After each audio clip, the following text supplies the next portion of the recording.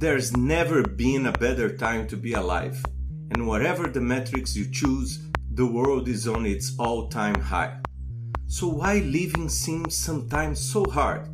Here I ask people in the forefront of building the future their reasons to be optimistic and the challenges they see ahead. I'm Mauro Rebelo, biotech scientist and entrepreneur, and this is the All-Time High podcast. Anu Passi-Rauste is an educator, a tech innovator, and an advocate for Finland's educational system. She is Director of Business Development at Head AI, a company developing AI for talent growth and learning to build a sustainable future ecosystem for skills and work. In this episode, we talk about Finnish being the happiest people in the world, education as a distributed network, and how algorithms can help us decide what to learn next. I really enjoyed talking to Anu, and I hope you will enjoy the conversation too.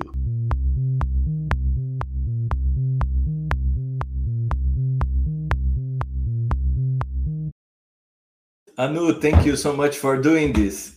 So, first, tell us where you were born and where you are living now and what connect those two places. Yes, thanks, Mauro. Great being here. I'm now based in Finland, close by Helsinki, 20 kilometers from Helsinki, at home, COVID, pretty much staying at the home currently. Also born in Finland and the countryside, 200 kilometers away from this place. So not really in the capital area, more in the countryside, but in Finland. But I like to bring that in between these the Finnish context or the country where I've been living so many years. I also lived 4 years in US, and that's I would say has brought a lot of if thinking about the life. My journey those 4 years, and also many other exchange times abroad has brought my kind of a mindset and those ideas what I do currently. So definitely I wouldn't say that I'm only Finland based, which is what is a country that I love. So yes, I'm going to create a new question here because I read recently, maybe last year, this article saying that the Finnish are the happiest people in the planet. How do you see this this context of Finland contributing to, like, how being Finnish and living in Finland contributes to the things that you do or your life? Like, do you think it makes things easier, harder, a little bit of both? Because, well, it's not a small thing being like the happiest people when the citizens consider themselves the happiest people in the planet. yeah, that's a good question. And if I put a little bit more, that one is I'm actually living in a city called Kauniainen, which is the happiest city even in Finland. So the happiest of happiest I should be. That is a question that has been asked Finns many times, and also our country, we are well known of being shy, not very proud of ourselves, and keeping kind of, there's a lot of anecdotes that what we have, keep it by yourself. So it's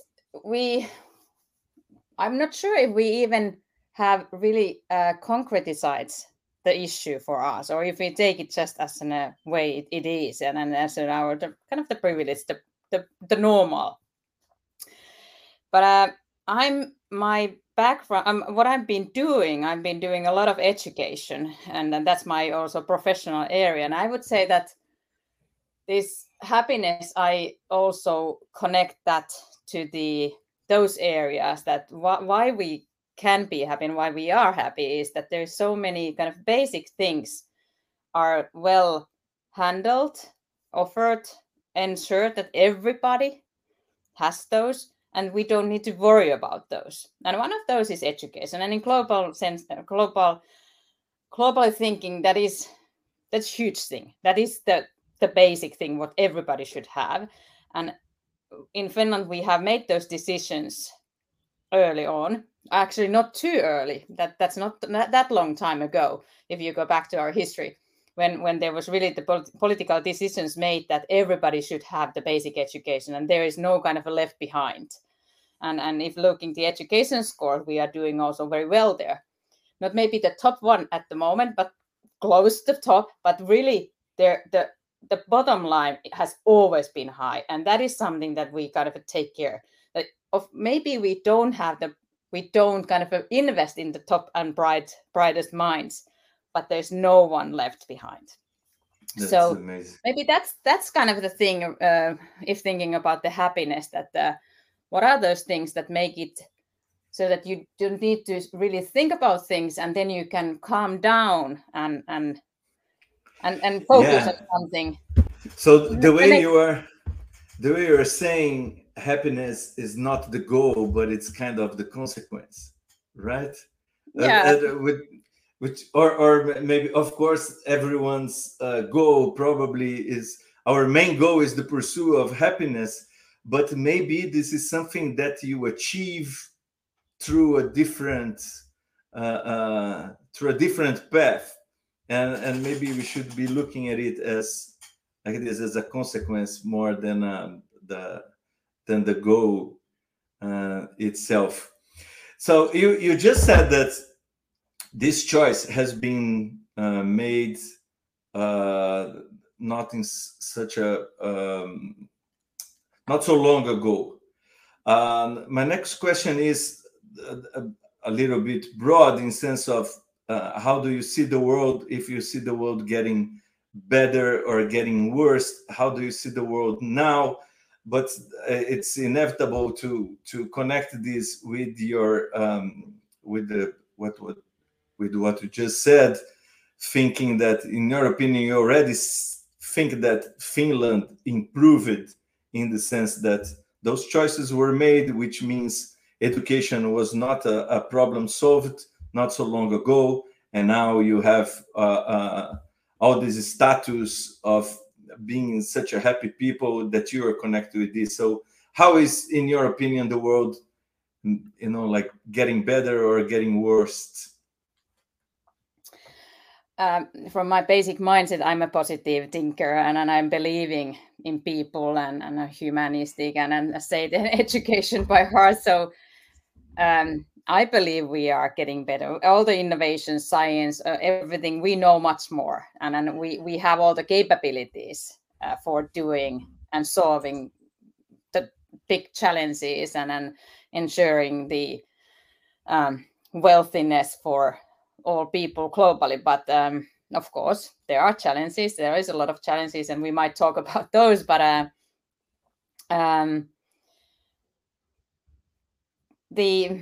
it's about also maybe we now are in this topic what you raised, that if the happiness is the consequences, what are then the building blocks that needs to be ensured? And for everyone. Yeah, for everyone. So in this sense, do you think it doesn't ruin the aims? So yeah. One thing that in a country like Brazil, looking at the Finnish experience or the Finnish example, what comes to mind is, okay, they are, I don't know, 7 million people, 5 million people. Mm-hmm. We are 210 million. Do you think that the Finnish model is scalable or can be scaled to be an alternative for the world as a model of reaching the same accomplishments and the same success that Finland did? Yes, I do believe in that, and there is, of course, a lot of discussion around this topic and how to scale something that is so well done in a small country from the 60s or 70s, starting from the 60s and 70s, and now we are in the top. And it's a like in many issues nowadays, those are systematic changes, those are complex issues. There's not one kind of a way or one thing or process to be fixed and then you can make it. So it's all a lot of about values, and one critical thing is that value in the education, value in that everybody has the opportunity for the basic education, and then also who are then giving that value in the teachers, and then going back to teacher education. So teacher education is in Finland is an academic degree, so teachers are really the professionals. They have the university degree from master degree from 4 or 5 years.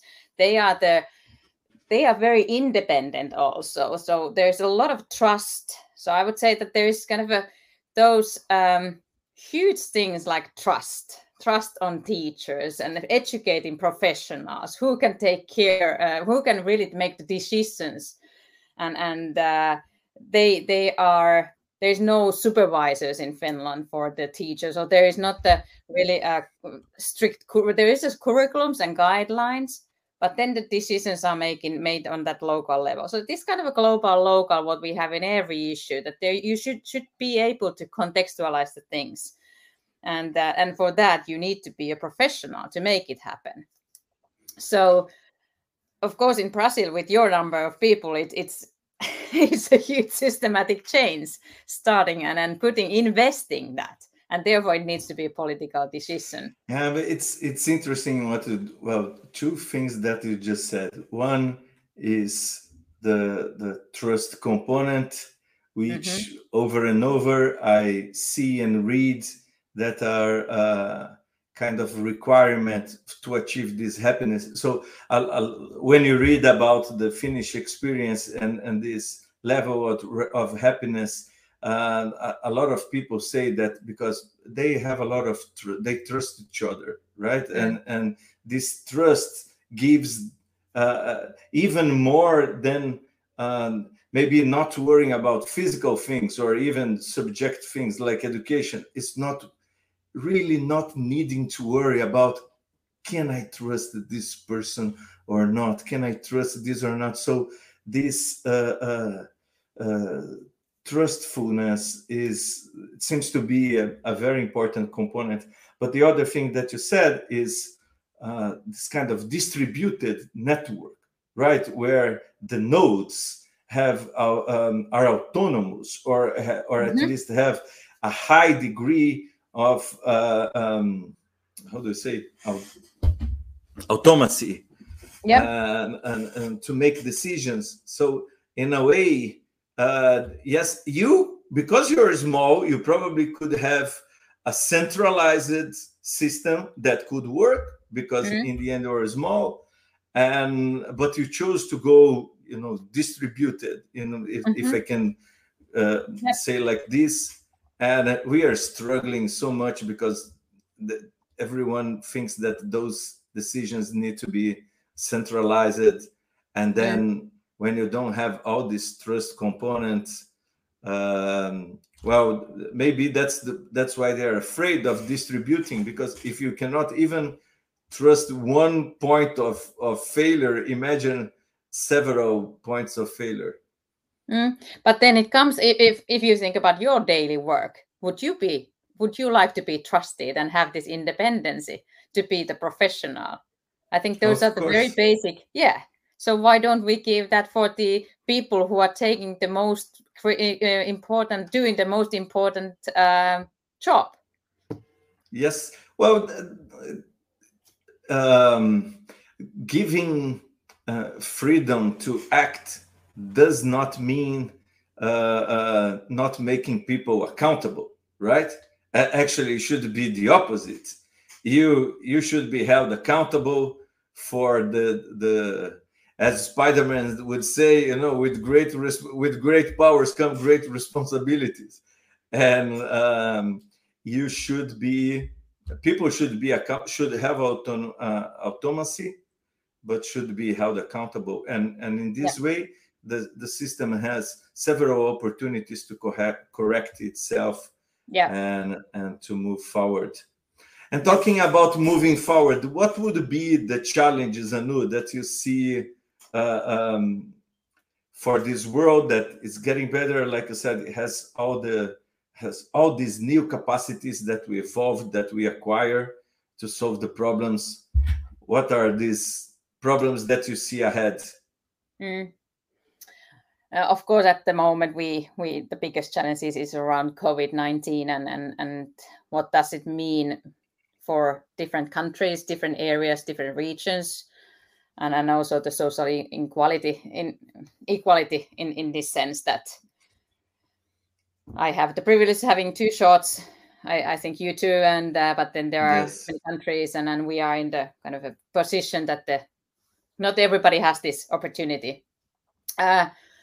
So, and that mirrors, I think, a lot of other issues that what is happening. Then areas, unemployment, referring or related to the climate change things, poverty, global kind of we have this global movement, we have this opportunity, but also the challenges, what it brings for us. So and then I would raise again this education, the issue that how do we, this may be rough to say, but we control the world and the capabilities and people when not giving the education, and we're not giving that opportunity for educating, giving people those capabilities, their competencies, skills, and autonomy to be and work and do what they want. Ultimately, I saw this. I'm going to quote something that I saw it was not really an advertisement of a MOOC, but it was it was someone talking about MOOCs, the massive online open courses, and was the idea that these courses are going to release the brains of 1 billion people, because they are, and I connected with what you just said. No, we need to free these intellects, and the only way to do this so they can be autonomous, they can be accountable, they can they can select fake news for themselves, is by giving these brains the tools to that's think a great for topic. themselves. But actually, if thinking that if the biggest challenge currently is COVID, it also has taught us and giving guys this mindset that we are all stuck at home, but we can act globally. It's not about location that much. So if there's this MOOC and there's this new in global environment and no demand anymore to stay to be in one office or in a certain location. So actually, could we then solve these other challenges? Yes. And this is also this is probably, I don't think that the challenges we face with COVID are going to change the world so dramatically, so fast. We have the tendency of going back to the average, right? Whenever something very good or something very bad happens, there's this going back to the average, not really staying on the top or staying on the bottom. But I believe that we always move forward also. And one thing that I believe there's no coming back is this: we became more tolerant to the digital experience at work, which is funny if you think that we were already so comfortable with this digital experience on our private lives, right? Communicating through, even complaining that, like, people don't get together anymore, they don't hang out anymore. They are just on their social networks. But at work, that was a kind of taboo. And with the pandemic, we are kind of feeling the opposite. Like everyone wants to go out and get together and socialize. And at the same time, you can see that you can do that at work, saving so much time, energy, and money. But trying not to be biased by education, which is your area of expertise, do you see those challenges, the ones that you mentioned? There are big ones, because I look at COVID and I don't see just the current situation, but the possibility that new pandemics are going to emerge, I don't know, over the next 10 years, if they cause the same harm that this one did, we are going to be in bad shits. But you mentioned the pandemic, education, and climate change. And do you think how to prioritize on this on these complex, difficult topics? And I said, you can say education, but try not to be biased. Now, this is a hard question. Can I go kind of what I have chosen? What challenges I have chosen to work on? And now I have family also here. Yes. Yeah. It's a living office. Don't worry. Yeah, this is a living. This is when we stay at home, we work at home. But they are used on this, so we are all used. Yeah. So my question is that can I kind of prioritize or think about that from the challenges that I have started to tackle? Of course. Yeah. Which I think it's the best. It's actually it's easy to say whatever you think is correct, right? But in the end, is the choices that you made that shows best how do you prioritize? Yeah. So I think I have taken the kind of a shift from the education to more into this unemployment, which I also say that's one of the challenges, or ensuring people get a job. And because the education is one pathway for that, and there's a goal. You want to educate, and especially when talking about adults, that they are looking for skills so that they can employ themselves, or they can be updated, or they can be future-proofed. And so that's the topic what I've been kind of and how can we democratize that? So it's again not only thinking about in Finland, but because we have this also, I'm also very tech kind of a tech oriented and tech geek. So always in my career, I have tried to figure out what are the enabling technologies that we can scale these things. And now I think that this billions of people who are looking, actually, which is a huge challenge, that there is billions of people looking for a job or education in order them to get a job or update themselves or reskill them for this complex world where the skill set is always redefined. So that is the topic that I've been now focusing on, that how can we democratize these type of solutions and ensure that it's people could know, and there could be enabling technologies that helps people to understand where we are going, what is needed in the organization, companies, labor market. How can we provide that information for the people? Because all that is they're existing, and I mean now that there's a data around that, and it's doable with our current technologies like AI. What is the field what I'm working on, that we can provide that information, insight, even for individuals everywhere. That this is like in practice. That's your skills, and that is the skills what is needed, for example, for a certain job. Where do you can get those in the MOOCs, in the internet, local trainings, where different people, for mentor advisors, and ensure people them to be future proofed. And the cool thing is that I've been now working on this for a few years, let's say from 2017, really looking at how can we future-proof people, organizations, education, training organizations. And guess what? Today, I just got this Harvard Business Review, came in from Post. And what is the cover? Future-proof organizations. Yes. Yeah. So this future-proof has been kind of, I've been thinking, is it enough strong? Does people really understand how powerful word it is? But now it is.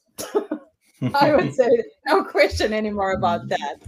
Do you think this future-proof individual is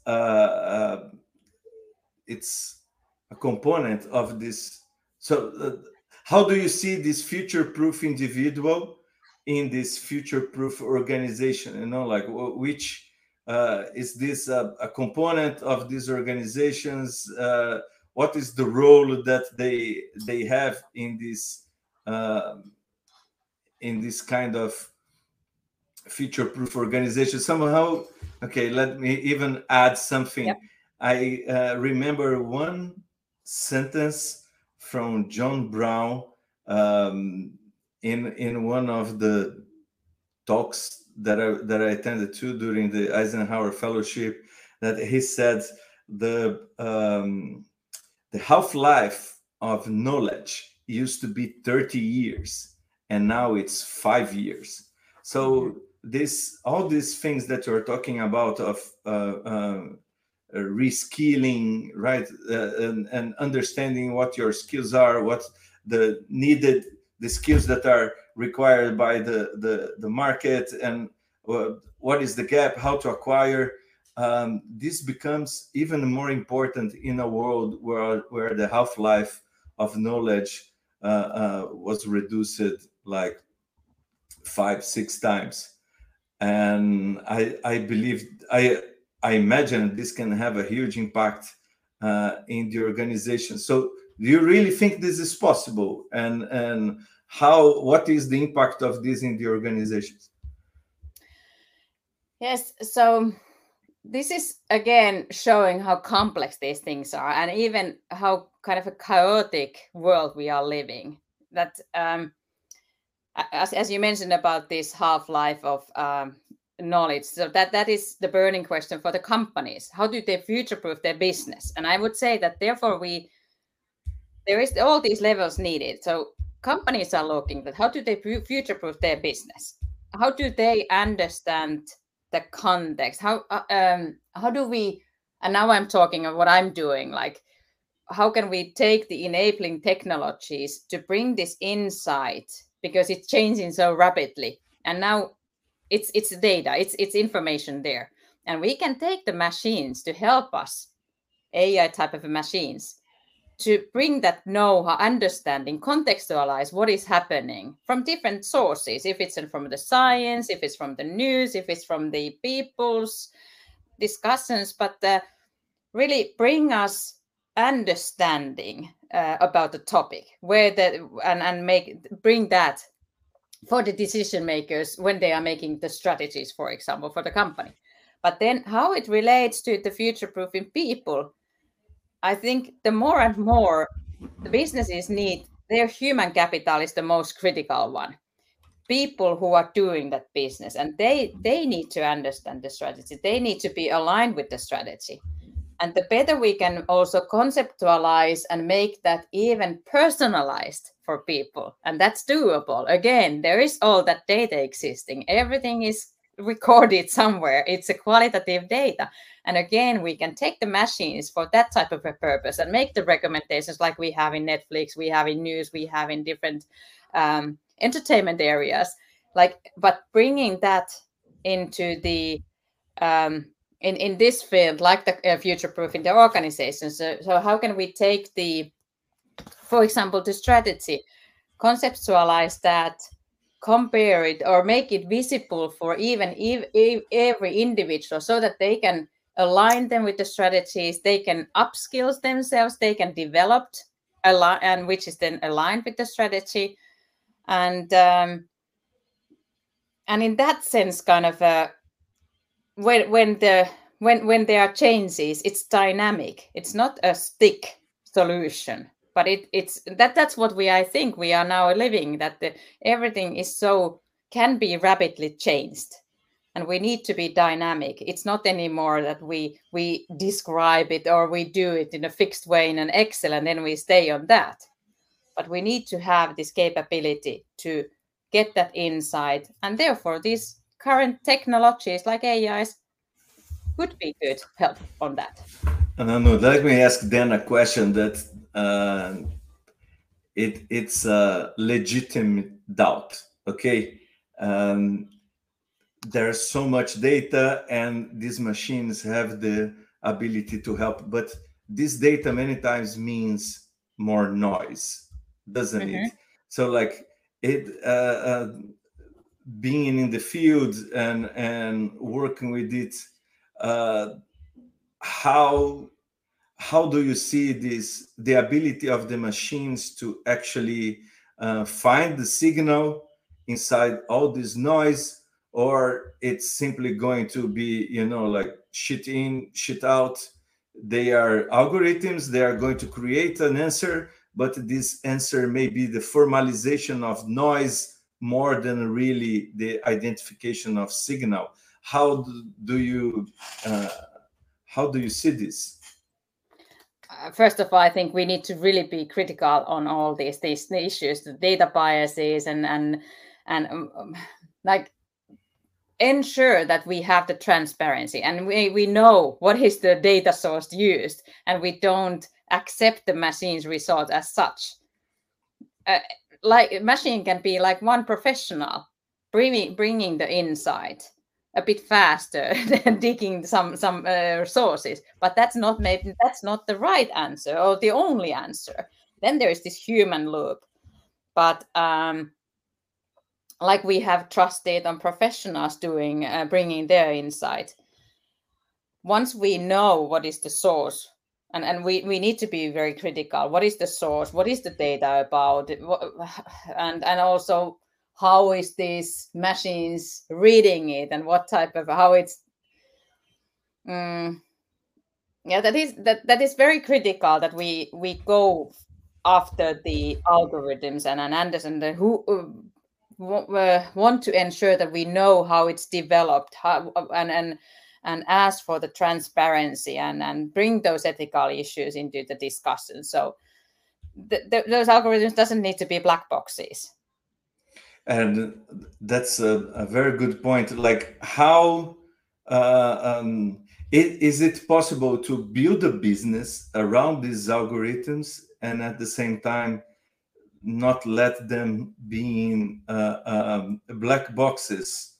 So I don't know. I'm thinking about intellectual property. How do you mix the business aspect of these algorithms with the transparency that is required or should be a component of the trust, not only in the decisions of the algorithms and eventually in the business around the algorithm itself? I believe it's doable, and it should be. So we are not. It doesn't mean that you need to open all the codes, or that you still have the IPRs there existing, but how it's working and providing the understanding what is the data behind, and how it's like what are the ontologies or those type of things, what the machine is using, and so. And always being critical for the results, that it's not the only answer. And also the other issue is also that how do the machines handle our data? So this is a complex topic anyhow with this AI, that where is the business coming actually? Is it about the recommendations, or is it the free, but then the business is coming from somewhere else, and therefore there is some other triggers for the algorithms? So there's nothing free, I would first of all say. So we should in this field really think about the business models and require more, be ready to pay actually for the algorithms, because then we can also ask for the transparency. Could it be also on that way? I haven't thought Yes. about that before, but It's interesting. I was thinking the other day that, well, I'm in the field of biotechnology, and there is a lot of prejudice against GMOs, even though like there's simply the evidence of the safety of GMOs is far stronger than the evidence that we have a climate emergency, for example. And however, the business models around GMOs were, some people would say, and I tend to agree, predatory in many senses, and that created because it was so hard to find the businesses, people focused on the technology, and it was not a problem of technology, it was a problem of business models. And today we live in a lot of the tech companies, they have us in this like treadmill, with business models that are maybe even more predatory, and we never blame the technology. We don't even blame the companies. It looks like they are so efficient in giving us our daily dopamine shots, that people are not even paying attention. But I agree with you. The business models are going to play a very, very important role in the way we will it's going to have an influence on how much we can trust in yeah. these algorithms to make the decisions And for then us. even if thinking that in the next scale, that we are now living in an ecosystem where we have platforms and platform of platforms. So this is really a network of players. It's not anymore a business model in between maybe two companies or two players, but really the chain. And Yes. and then like AI components can be really one part of the thing, but then there is a huge kind of ecosystem of other players, systems, technologies, providers, and all that We stuff. can then enter in a conversation of incentives and other stuff Yeah, that connect to this, but we don't have a lot of time. yeah, I will ask you to give us later on some directions where people can go to see the successful examples that you have on the use of these algorithms to select the skills that that we don't have the time to explore here.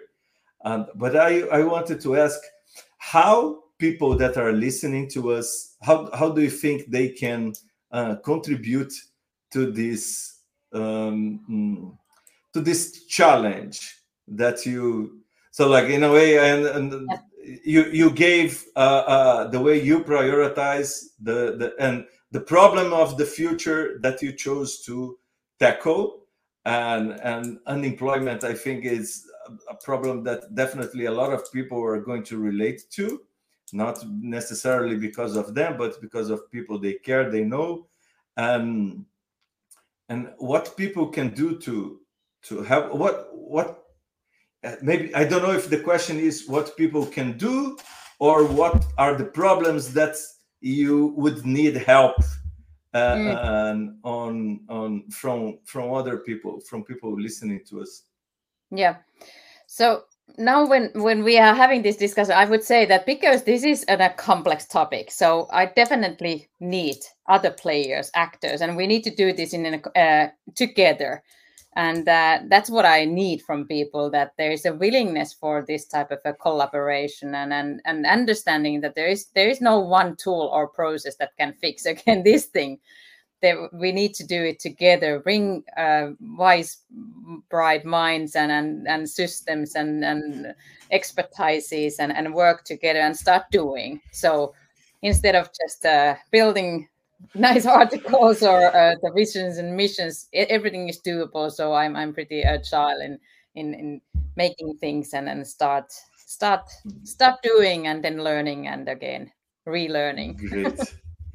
Anu, 3 rapid fire questions before we wrap up.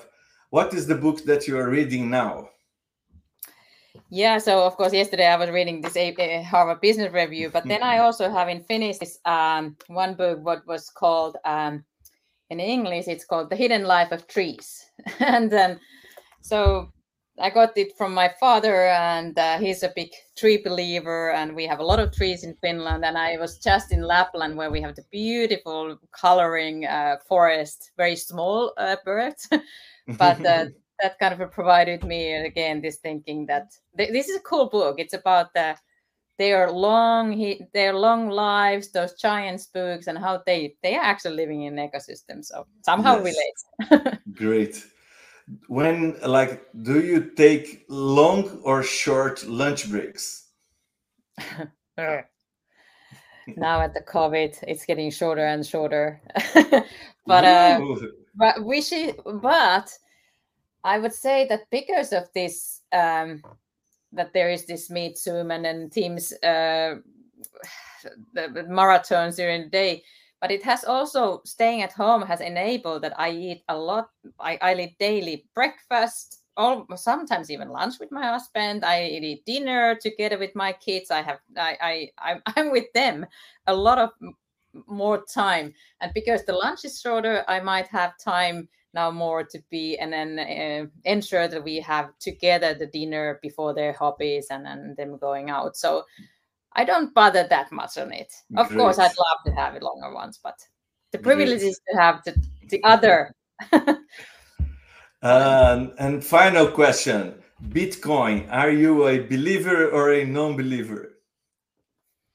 If going back to my previous positive thinking innovator, I believe it's not yet solved, but we are in a global world. I am sure there's going to be a solution that. But do you have any Bitcoin? Do you have any Bitcoin or any cryptocurrency? Not yet. I've been asking that. We have the challenges that I gotta find a platform where to buy it, but okay. I need to. Well, I can help you with that. Okay, good. Let's do that. It's going to be like let's put a task until the end of the year. Help Anu get some Bitcoin. Yeah, very good. Dear, thank you so much. Where should we send people to find you on the internet? What is the best way to get in touch with you? Is it LinkedIn, Twitter, email? How do you prefer to be contacted? This might be a professional now network, so any of those works. LinkedIn, Twitter, I'm in both of those for sure. Facebook also, and as being a tech geek, any platform works. Any platform works. Welcome. Hope to see you also face to face. Great, thank you, Anu. Thank you so much, Mauro. Good luck for this. That was great. Very fluent discussion. Didn't think about these topics beforehand.